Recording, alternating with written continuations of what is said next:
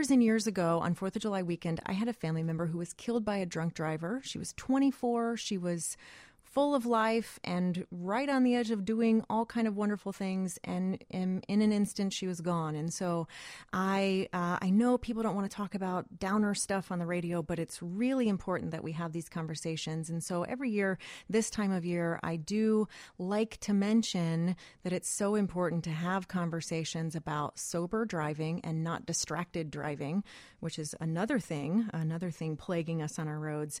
And so joining us, we have a special guest with us, and that is Doug Scholes, who is the Great Lakes Area Regional Director of Mothers Against Drunk Driving. Doug, welcome to the program. Thanks so much for being with us today.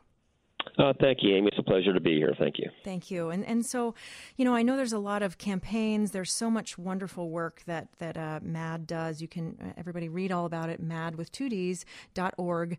You can find out about a lot of these. This time of year in particular, though, is referred to as the 100 Deadly Days of Summer. And so I know that MADD is doing a lot of work around that in particular right now. Yeah, and I appreciate you giving me this opportunity to talk about this, because like you just were saying here in the intro, it can happen to anyone at any time. And unfortunately, we have to remind folks that drunk driving is still the biggest killer on our roadways. And we put this together with summer holiday time and the weather's nice. There's a lot of people who take to the roads, and there's going to be alcohol involved. So we really want to remind people to, plan ahead. And I can go to all the taglines, but they're not just, jingles and taglines. These messages really do save lives if we put it to action. Yeah. And, I think one thing that is often missed, I think organizations like MADD have really done such a great job of educating the public about why it is so important to drive sober. But I think one barrier of that is still, I think people are resistant to have what they might believe would be an awkward conversation with somebody who may have had too much to drink. Of course, it is awkward, and we recognize that. But if you put it in perspective, by stopping someone from driving when they're impaired, you may be saving that person's life, and probably, something from being hurt at the very least, or bad things happening to them on the way home, which could be an arrest, it could be, a fender bender, but it could be much more worse than taking someone's life. I cannot tell you how many times I have heard getting the phone calls from folks seeking our organization for help when their lives have been totally turned upside down in a matter of an instant because somebody made a poor decision to drive after they've been impaired. The one thing that always is a common denominator that I've seen in 14 years with MADD is that most of the folks who are involved in a very tragic situation, I'm talking about the drivers, the offenders, they thought that they were okay to drive. And that's a very common theme. And I believe them. I totally believe what they're saying. They think they're okay to drive at the time, but they're not. And the reason that happens so often is because they didn't make a plan to go out first beforehand and get back safely without alcohol or driving themselves. And then once the alcohol starts getting effect on them, it makes a decision for them. So bad decisions are made, and they try to drive after being impaired, and bad things happen. Yeah, definitely. I remember there was a campaign a couple of years ago that was, I think the tagline was "Buzzed driving is drunk driving," and even a slight impairment is such a big deal. And now, of course, we have a lot of conversation coming up. I feel like a lot of this is coming back up again because of texting and driving. And to add that into the mix, it makes it so much more dangerous. Here's this other major, complication that is really impacting drivers' safety. Well, there's no doubt. Any time that you're not focused on the road, whether it's impairment from alcohol or drugs, or prescription or illegal drugs, or like you say, texting and driving, or just not paying attention, it takes your focus off the roadway. But in particular with alcohol, we studied this for years, and we have under the NHTSA research and CDC, and at a 0.08 level, and folks, 0.08 is not much. Even at a 0.08 level, your critical driving skills are impaired through tests and tons of research, which include driving, lane changing, reaction, and steering. That's all slowed down and impaired. So poor judgment is the result, and a person really can't safely control their car. They might, in perfect circumstances, but put something out of the ordinary in there where someone may, run a red light or stop suddenly, and that's where bad things happen. And that happens all the time on our highways. One thing I want to point out, if I may, is we think drunk driving is going away. It really isn't, and unfortunately, a very alarming trend has just come out that for the second year since 2015, we're seeing the fatalities increase again on our roads, and that's an alarming trend. I was just about to ask you about data and how that's tracking, and what do you make of that? Why do you think it's gone up? Well, there's a lot of reasons for it, and I think one thing that MAD stands strongly is the support of our law enforcement to be out there and really try to identify and detect impaired drivers. We got to support the law enforcement officers that are trying to do their job to make our roads safe. We have to be able to take the drunk driver off of the road in order to stop this from happening. And I think, quite frankly, there's a sense of complacency at times because there are other forms of distracted driving, impaired driving, which are equally horrendous, but it doesn't mean that drunk driving is going away. So we want to recreate these messages, refocus and reemphasize them.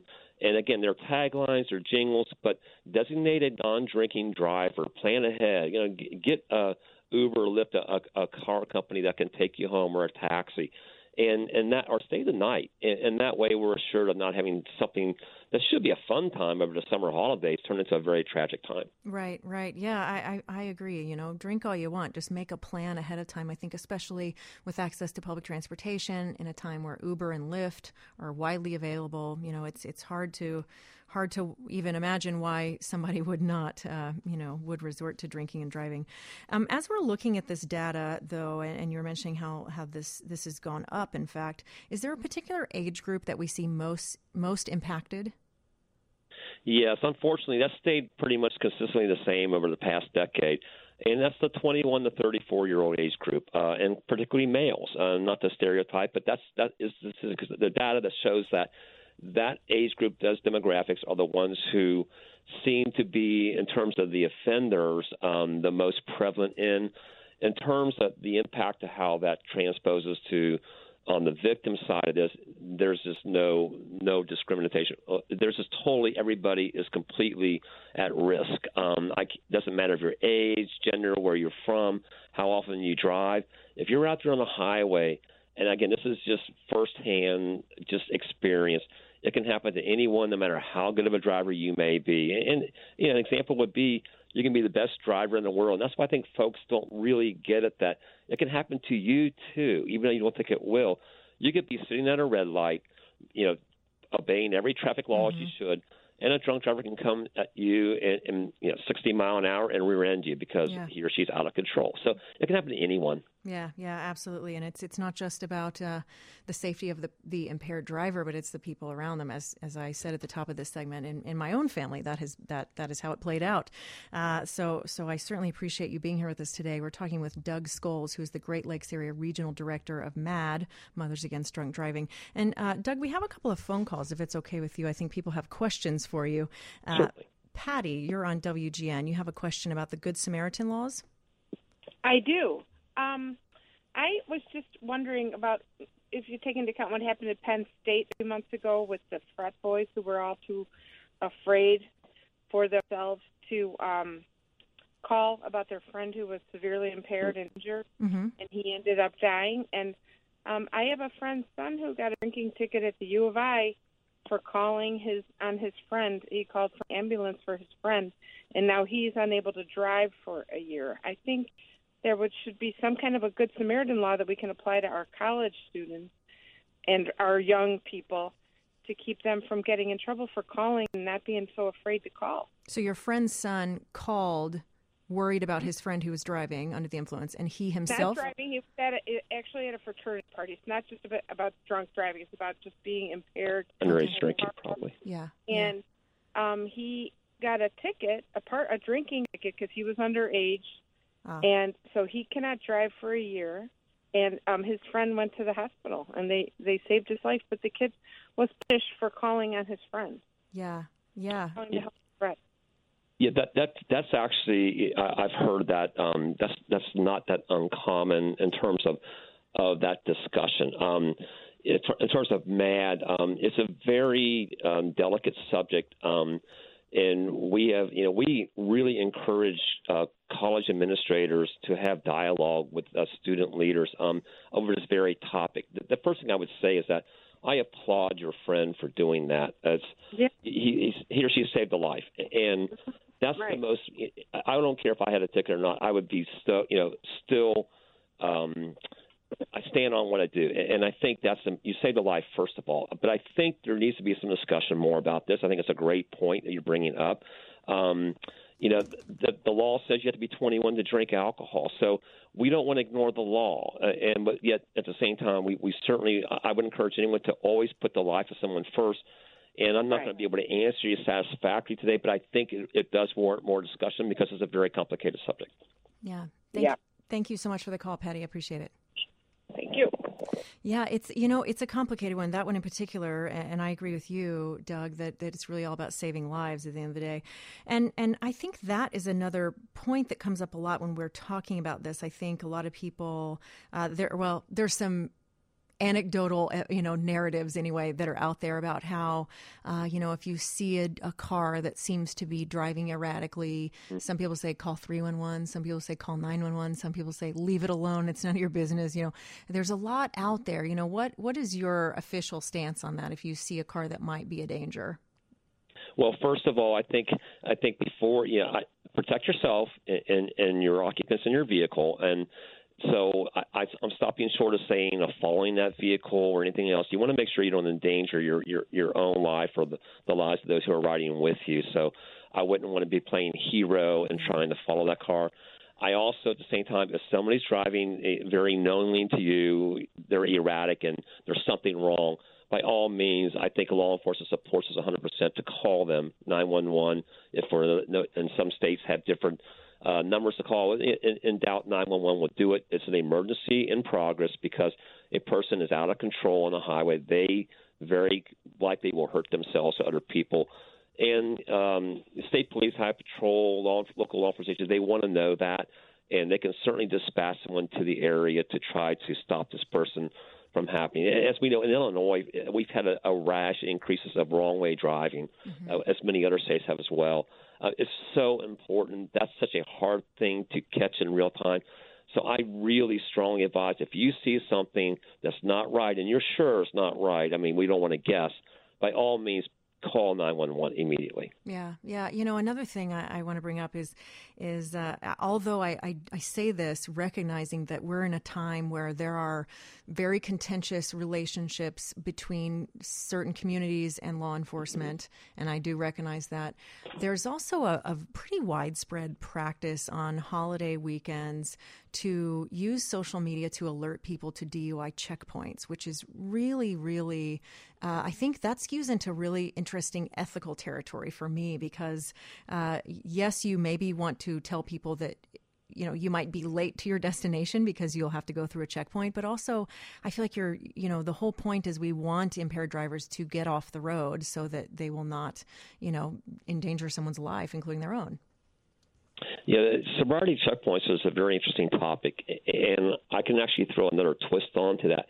The stats show from NHTSA that when they are highly publicized, they actually deter drunk driving behavior about to 23%. And by just talking about sobriety checkpoints can deter drunk driving behavior. Now, obviously, we don't want people to just purposely try to circumnavigate them. I think we are crossing ethical lines there. I think that's a great point. But when we publicize checkpoints, and some states do, some states cannot do that or won't have checkpoints, but we're actually putting out a message similar to what we see drive sober get pulled over. And the idea is that if you're going to drive impaired, there's going to be mechanisms out there on the highways, either law enforcement officers in cars or sobriety checkpoints or saturation patrols on the highway that are going to catch drunk drivers and impaired drivers. So we want the message to be drive safely, responsibly, keep the alcohol out of it. Don't drive after you've been drinking, no drugs, no impairment, don't text and drive. If we do that, we can save so many lives. And in alcohol alone, we're losing over 10,000 people in our country a year. That's fatalities. Over 200,000, almost 300,000 people are injured. So this is not a problem that's just a sporadic problem. It's happening on a widespread basis. Yeah, 10,000 people a year in this country. That's far too many, and they're all very preventable deaths. So, Doug Scholes, Great Lakes Regional Director of MADD, thank you so much for being with us today. I really appreciate you sharing your knowledge on this very serious topic. Thank you, Amy, and I wish everybody a happy and a very safe 4th of July weekend. Indeed. Agreed. Thank you so much. All right, we are going to take a little break and be back in just a bit. Amy Guth in for John Williams here on 720 WGN.